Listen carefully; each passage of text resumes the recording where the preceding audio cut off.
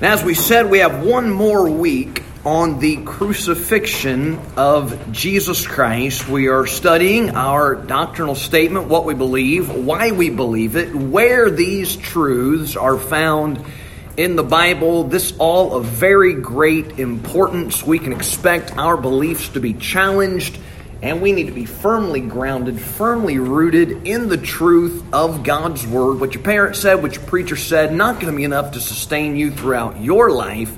You need to decide for yourself what is true from the Word of God.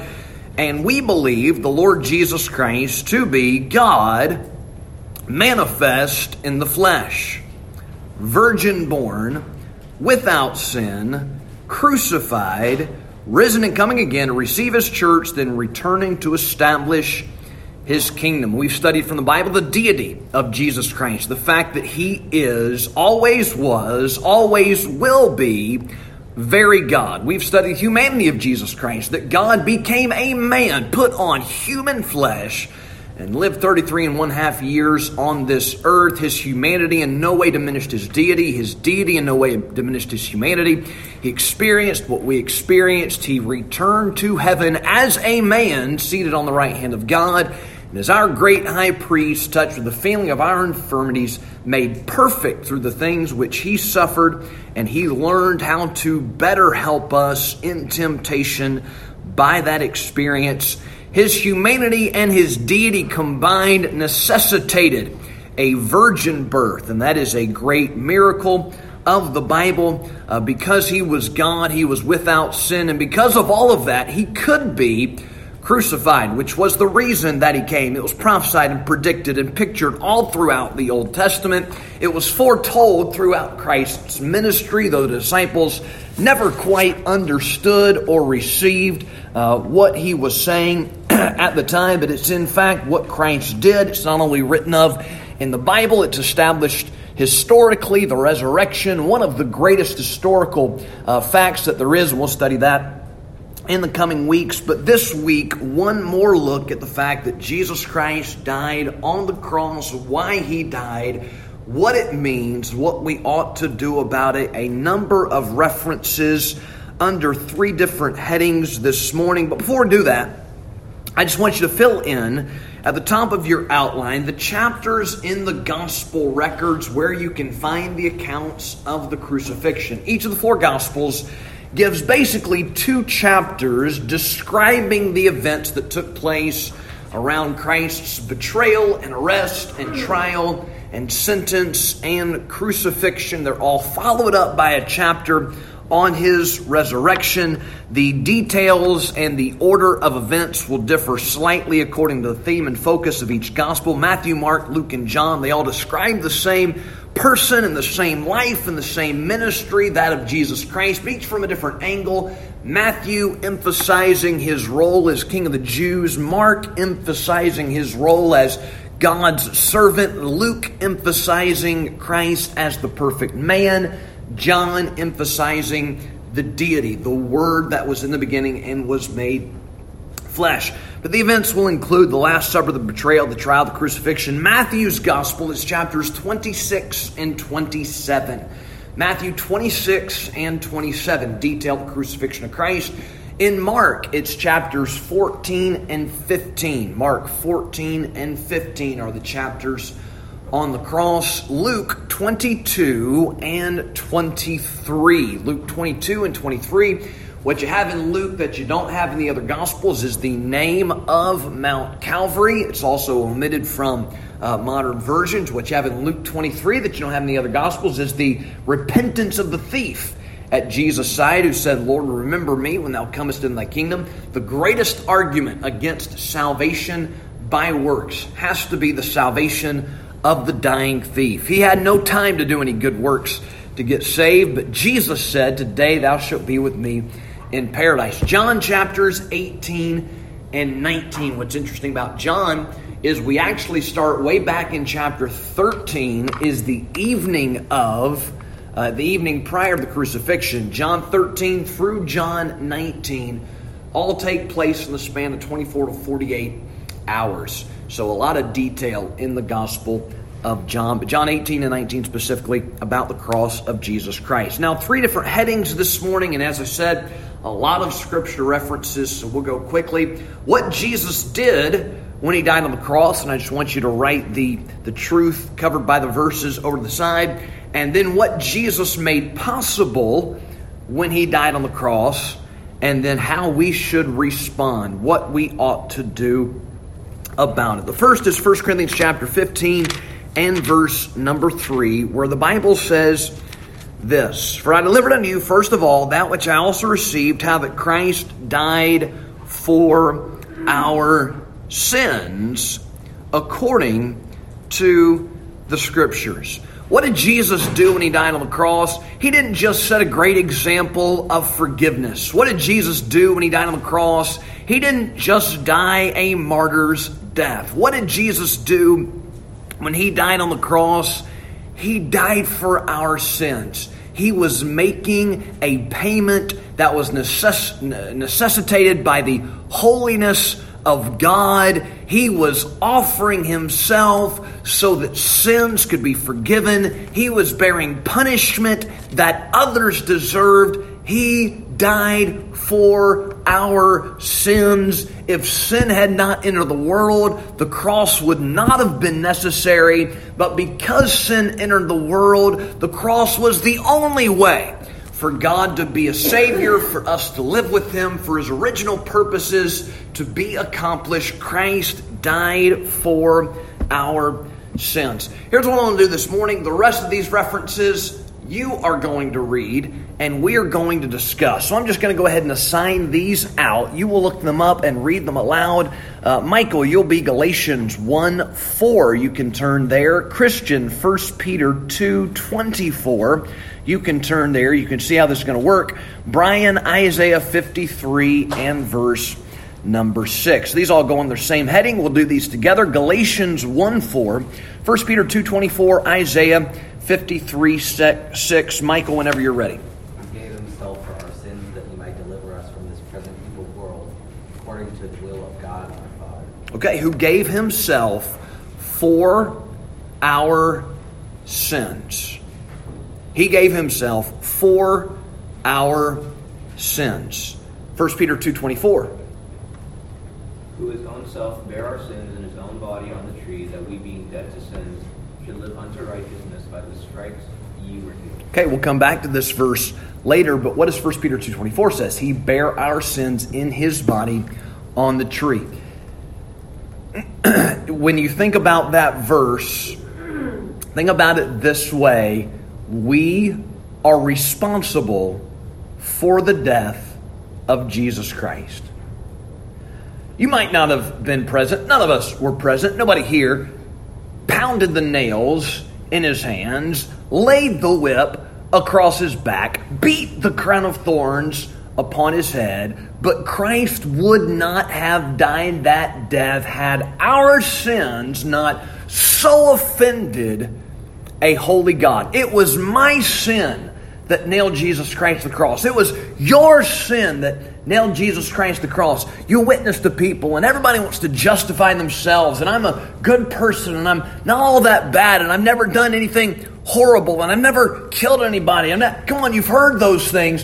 But anybody you speak to who is a sinner is guilty of the death of Jesus Christ. It was for their sins that he had to die.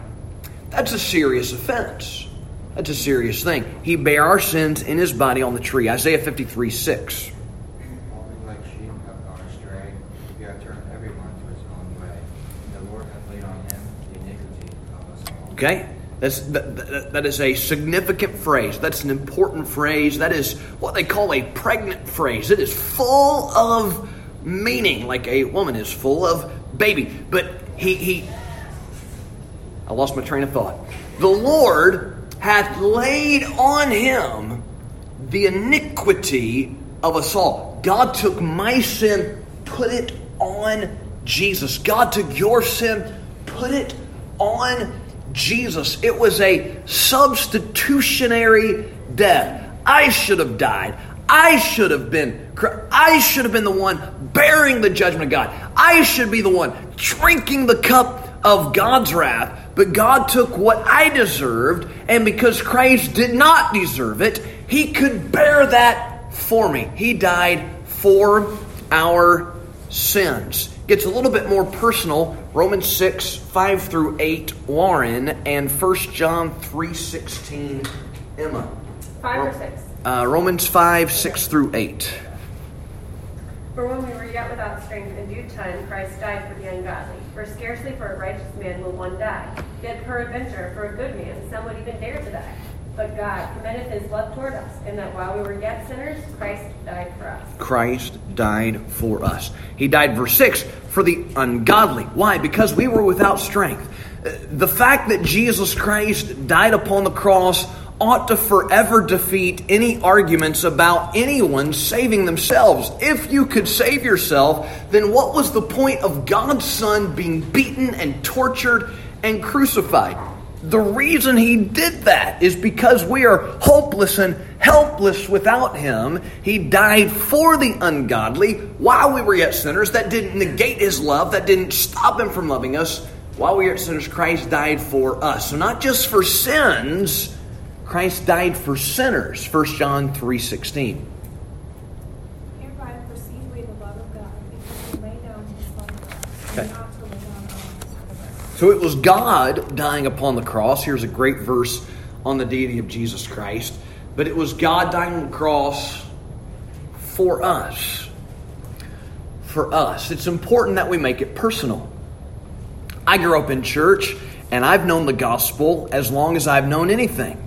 I don't remember not knowing that Christ died for our sins, was buried, and rose again. I don't remember not knowing that sin entered the world through Adam and Eve, and that everybody's a sinner. I don't remember not knowing that anybody can be saved by trusting Jesus Christ. I don't remember not knowing that everybody who doesn't trust Jesus Christ is going to die and spend a Christless eternity in a devil's hell. I don't remember not knowing any of those things, but I do remember the day that I came to the realization that I was a sinner, that Jesus died on the cross for my sins, that Jesus died for me, that if I didn't trust in Him, I would spend eternity in the devil's hell. That was the day I bowed my head and asked the Lord to save me and asked Him to forgive my sins and receive the salvation that He offers by His grace. But it had to become very personal. Have you made it personal? There been a day when you said, Jesus died on the cross for my sins. He died for me in my place, and I am going to claim the payment that He made. It's not just for sin. He died for sinners. 2 Corinthians 5:21, Ruth. Isaiah 53:10, Rebecca. Galatians 3:13, Rachel. What else did Jesus do when He died upon the cross? 2 Corinthians 5, verse 21. For He hath made Him to be sin for us, who knew no sin, that we might be made the righteousness of God. All right, all these are great verses that we ought to be familiar with and have ready when we're trying to witness to somebody. He, God, the Father, hath made Him, Jesus, God the Son, to be sin for us who knew no sin. So many truths packed into this one verse. Jesus Christ, the sinless substitute and sacrifice. Not only did He die for sinners, not only did He die for sins, He was made sin. When Jesus died on the cross, the first thing He said, the first of 7 things recorded in the Gospels, my God, why hast Thou forsaken me? He wasn't only quoting from the Old Testament, He was pointing out the fact that God the Father turned His back on God the Son, because as God the Son hung upon the cross, He became very sin for us. Isaiah 53, verse 10. Yet it is the Lord to bruise him, He hath put him to grief. When thou shalt make his soul an offering for sin, he shall see his seed, he shall prolong his days, and the pleasure of the Lord shall prosper in his days. All right, His soul was an offering for sin.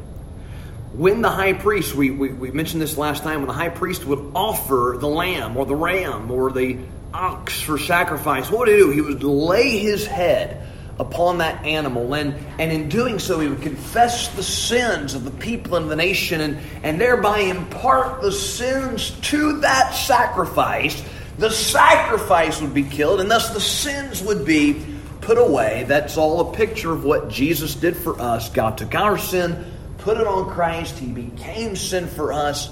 He took those sins away. Galatians 3:13. Christ hath redeemed us from the curse of the law, being made a curse for us, for it is written, cursed is everyone that hangeth on the tree. Okay, so he not only did he become sin, he became a curse for us. Remember Genesis chapter 3, the man and the woman, they disobey God, they eat the fruit, and what does God do? He comes and he pronounces a curse upon the serpent, a curse upon the woman, a curse upon the man. This world is under the curse of God through sin, but Jesus Christ became a curse for us. He will thereby remove the curse from us and from the earth, but he died for sins. He died for sinners. He became sin. He became a curse. What did Jesus make possible when he died on the cross? Essence, Romans 1:16. Delaney, 1 Corinthians 1. Just give me 18 and 21. Elijah, Colossians 2:14. And Caden, read again for us Galatians 3:13. Here's what Jesus made possible when he died on the cross. Essence, Romans 1:16. For I am not ashamed of the gospel of Christ, for it is the power of God unto salvation to everyone that believeth, to the Jew first, and also to the Greek. Very good. In 1 Corinthians 1:18 and 21. For the preaching of the cross is to them that perish foolishness, but unto us which are saved is the power of God. For after that, in the wisdom of God, the world by wisdom knew not God. It pleased God by the foolishness of preaching to save them that believe. Here's what's possible. We can be saved. We can be delivered. We can be rescued from the penalty of sin. That's an eternity. Praise the Lord. From the power of sin in our daily lives, from the presence of sin when you enter a new heaven and new earth wherein dwelleth righteousness. Here's what Jesus made possible when he died on the cross. Salvation was not possible any other way. Was not possible. The blood of bulls and goats should take away sins. But we can be saved. Today we can say, I am saved only because Jesus died upon the cross. Now, yesterday evening, gathered around the bedside of Brother John Douglas, a man whose life was radically transformed by the power of the gospel, and it just becomes so evident how important that it is that you're saved, and what a difference that it makes when you're saved. Because here lies the body of a man who's no longer here on the earth. His soul is departed. He's in heaven with the Lord, and there's sorrow and there's tears, but there is this strange mixture of happiness and gladness and joy because the man was delivered. He was rescued. He was saved. This morning, he's rejoicing in the presence of the Lord. Salvation makes all the difference. And it's only possible because Jesus died on the cross. Colossians 2:14. Blotting out the handwriting of ordinances that was against us, which was contrary to us, and took it out of the way, nailing it to his cross. One of the many references we could cite for forgiveness. Forgiveness is made possible by the cross. A lot of people trusting in the fact that God is forgiving, and He is. He is ready to pardon, the Old Testament says. He is ready to forgive, the Old Testament says. There is forgiveness with thee that thou mayest be feared, Psalm 130 and verse number 4. But there has to be a basis for forgiveness. God cannot arbitrarily forgive. That would be a violation of His justice and His holiness and His righteousness. The basis of God's forgiveness is the death of Jesus Christ. You witness to people, you talk to people, and they trust in the forgiveness of God, but they've not done what is necessary in order to receive that forgiveness, and that's to call on the one who paid for the forgiveness when He died on the cross. The verse says, blotting out the handwriting of ordinances that was against us. Hopefully none of you have any legal history. Hopefully none of you have a criminal record. That's a very bad thing to have. You should strive to live your entire life without one. But if you have one, it's a big deal for that record to be expunged.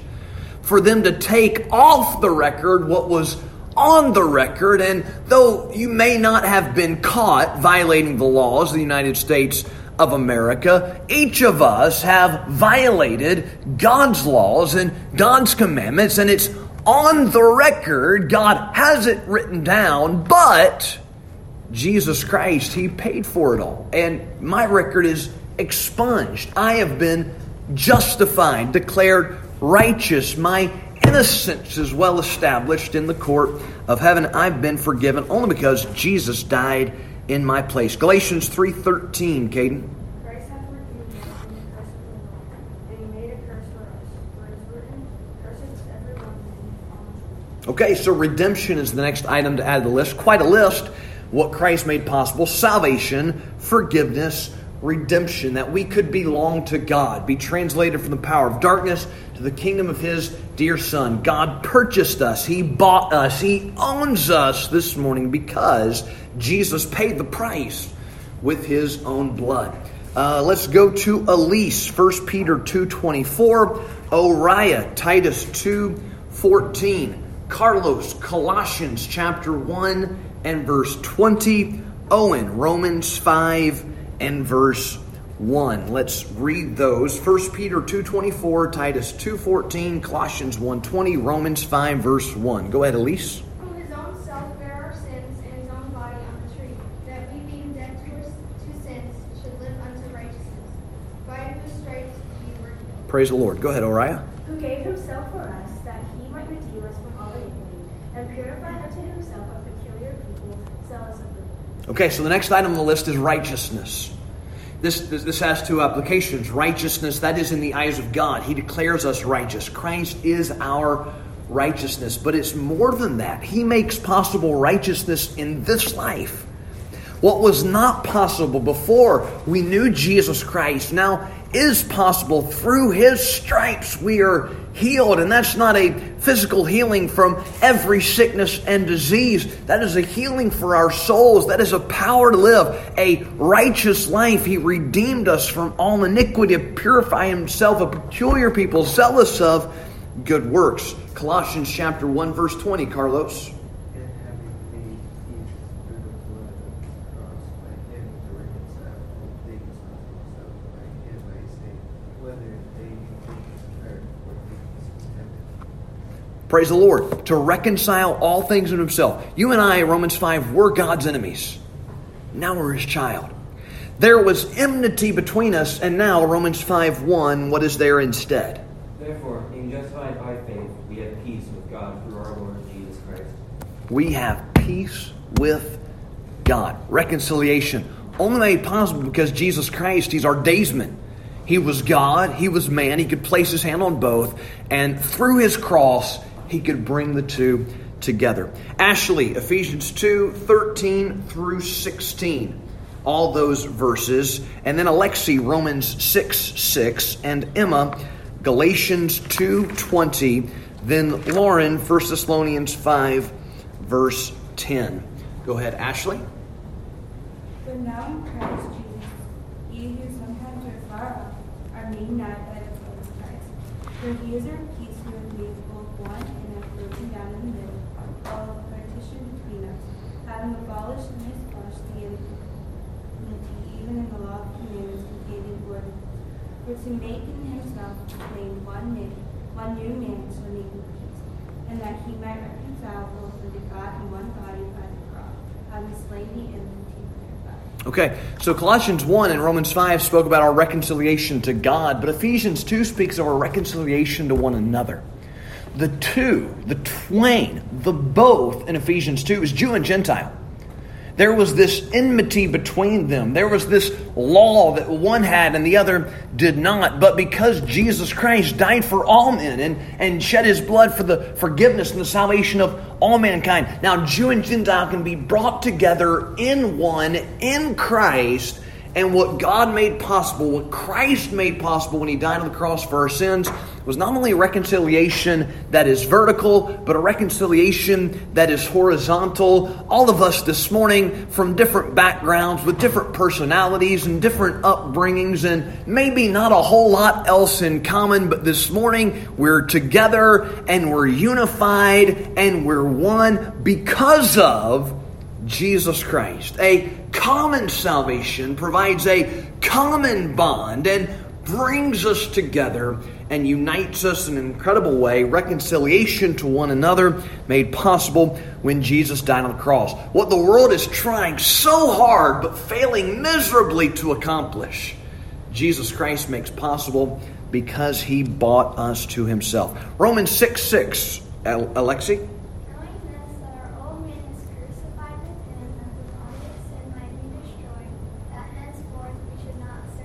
Okay, listen to that. Our old man crucified with Him. Our old man crucified with Him. Galatians 2:20. I am crucified with Christ. Nevertheless, I live, yet not I, but Christ liveth in me. In the life which I now live in the flesh, I live by the faith of the Son of God, who loved me and gave Himself. So here's what Jesus made possible. Victory over the old man. You no longer have to be what you were. You no longer have to live according to the natural course of this world. You can now overcome your natural tendencies and inclinations, because when Jesus died on the cross, not only did He take our sins with Him, He took the old nature with Him, and it was crucified there. I am crucified, the Bible says, with Christ. This is how God reckons it. This is how we should reckon it. I don't have to live in defeat. I don't have to live in submission to the carnal desires. I can submit the carnal desires to the power of Jesus Christ. He made that possible with His death on the cross. 1 Thessalonians 5 verse 10. Who died for us, that whether we wake or sleep, we should live together with Him. Okay, so life with Him. Now that's eternally. We will enter His presence, absent from the body, present with the Lord. Where He is, there we will be also. But that's on a daily basis. That is ongoing throughout this life because Jesus died on the cross. We live with Him. You don't have to go through this life alone. He will never leave you, forsake you, with you all the way to the end of the world. Praise the Lord. So that's what Jesus did. That's some of what Jesus made possible. 4 things that we ought to do about it. Gage, Hebrews 10:29. Brian, Galatians 2:21. Istvan, Romans 10:3 and 4. The first point, believe the gospel. Let's hear the verses. Hebrews 10:29. How much sore punishment suppose ye shall he be thought worthy, who hath trodden under foot the Son of God, and hath counted the blood of the covenant wherewith he was sanctified an unholy thing, and hath done despot unto the Spirit of grace. Okay, so consider this. Trampled under their feet the blood of the Son of God. So, God loves you. You're a sinner, but God loves you. God gave His Son to die for your sins. Jesus Christ lived on the earth for 33 and a half years. Perfect, sinless life. Then gave His life, substitute, on the cross, died for your sins, beaten, bloodied, crucified. But 3 days later, rose again, ascended to heaven, great high priest, sends a preacher to declare this message to you because He wants you forgiven. He wants you saved. He wants you to spend eternity with Him. But you ignore it. You reject it. You ridicule and scorn it, or you come up with your own superior alternative. How offensive must that be to a God in heaven? That is just like taking the blood of Jesus Christ and stomping on it with your feet, walking over the blood of the Son of God on your way to hell. If Jesus Christ would do all that, the least that we could do is believe the gospel, trust in Him. That ought to be the response to what Jesus did on the cross. Galatians 2:21. I do not frustrate the grace of God, for if righteousness come by the law, then Christ is dead in vain. We mentioned this earlier. Why would Jesus die on the cross if there's something we could do to earn salvation? Makes absolutely no sense at all. This verse says that would frustrate the grace of God. The only reasonable response to the gospel is to believe it, not to contradict it by trying to earn your way to heaven. Galatians 2:21, don't frustrate the grace of God, receive the grace of God. Romans 10:3-4 is fun. For they being ignorant of God's righteousness, and only God of God is the righteousness, have not submitted themselves to the righteousness of God. For Christ is the end of the law of righteousness to every Gentile. Okay, so here's the Jews' problem. They were trying to make themselves righteous instead of submitting to God's righteousness, and that's not an example we ought to follow. Okay, a few more. Romans 14:9, Mark. Galatians 6:14, Manoah. 1 Timothy 2:3-6, Mason. A couple final points. Romans 14:9. Go ahead, Mark. This end, Christ will die, and rose to revive, and he might be Lord, and he will. Okay, so to this end, for this purpose, here's a reason. Here is something God wanted accomplished, that he might be Lord, both of the dead and living. So here's the response to the gospel. Not only believe it, but make him Lord of your life. See, a lot of people trust Jesus Christ as their Savior because they don't want to go to hell, but they never make him Lord. Lord is the governor. Lord is the ruler. Lord is the one with authority. Lord is the one who tells you what to do and you do it. Have you made him Lord? Maybe you've trusted him as Savior. I hope that you have. If you haven't, you need to. But having trusted him as Savior, does he not deserve to be your Lord? That's why he died, that he might be Lord both of the dead and the living. So make him Lord of your life. Galatians 6:14, Manoah. But God forbid that I should glory save in the cross of our Lord Jesus Christ, by whom the Lord was crucified unto me, and I unto you. Okay, so Galatians 6:14, glory in the cross. Glory in the cross. A lot of people, a lot of things they brag about. Have you ever noticed that? A lot of people, a lot of things they're proud of. You ever notice that? A lot of people have a lot of things they like others to know about them. You ever notice that? They like to glory in their team. They like to glory in their possessions. They like to glory in their talents, their abilities, their exploits, their accomplishments. There are things they want you to know so you will think they are great. But a Christian, a saved person, ought to glory in the cross, ought to thank God for the cross, ought to make the cross the motivation, the focal point of their lives. Everything that I do and that I say will be attached to what Jesus accomplished on the cross. Glory in the cross. You ought to be proud that you're a Christian. You ought to be happy that you've been saved. You ought to not be ashamed that the Savior who died for you is a Savior worth living for and telling people about. Do you glory in the cross? And then final point, 1 Timothy 2:3-6. For this is good and acceptable in the sight of God, our Savior, who will have all men to be saved and to come into the knowledge of God and the truth. For there is one God, one mediator between God and you, the man Christ Jesus, who gave himself a ransom for all, to be testified of him. Okay, the last phrase in that passage, to be testified. All that God did for us. It's not going to do anybody else any good if we don't tell them about it. So what should we do about it? We should preach the gospel. We should witness. We should tell others. We should testify of the grace of God. 2 Corinthians 5:18 says that God reconciled us to himself by Jesus Christ and hath given to us the ministry of reconciliation. We are ambassadors for Christ, as though God did beseech you by us. We pray you, and Christ said, be ye reconciled to God. So we ought to believe the gospel, but we ought to go past that. We ought to make Jesus Christ Lord of our lives. We ought to glory in the cross. We ought to tell everybody we can what Jesus did for us. If he wasn't ashamed to suffer, bleed, and die, hang there on the cross for us, we ought not be ashamed to tell others how great and wonderful he is. Father, thank you so much for what Jesus Christ did, for what he accomplished. Help us, Lord, to remember the death that he died. Help us, Lord, to bear in mind each and every day what we ought to do because of what Jesus did for us. May we glory in the cross. We ask and pray in Jesus' name. Amen.